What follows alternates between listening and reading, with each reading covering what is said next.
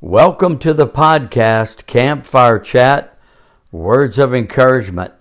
My name is Jimmy Jenkins, and I want to encourage you to become a spark to keep the fire burning brightly for God. Become a torch that will continue to run this race with perseverance and pass the torch on to others that will run this race with endurance and confidence in the things of God, and to know that we will win, so never give up.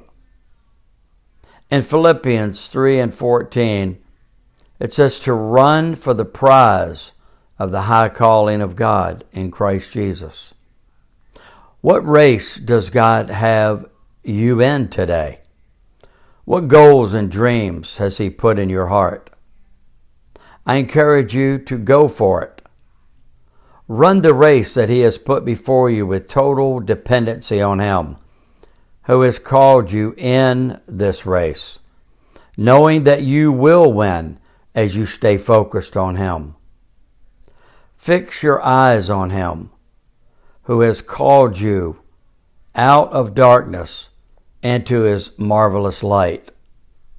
And in Acts 20, verse 24, we read, "However, I consider my life worth nothing to me.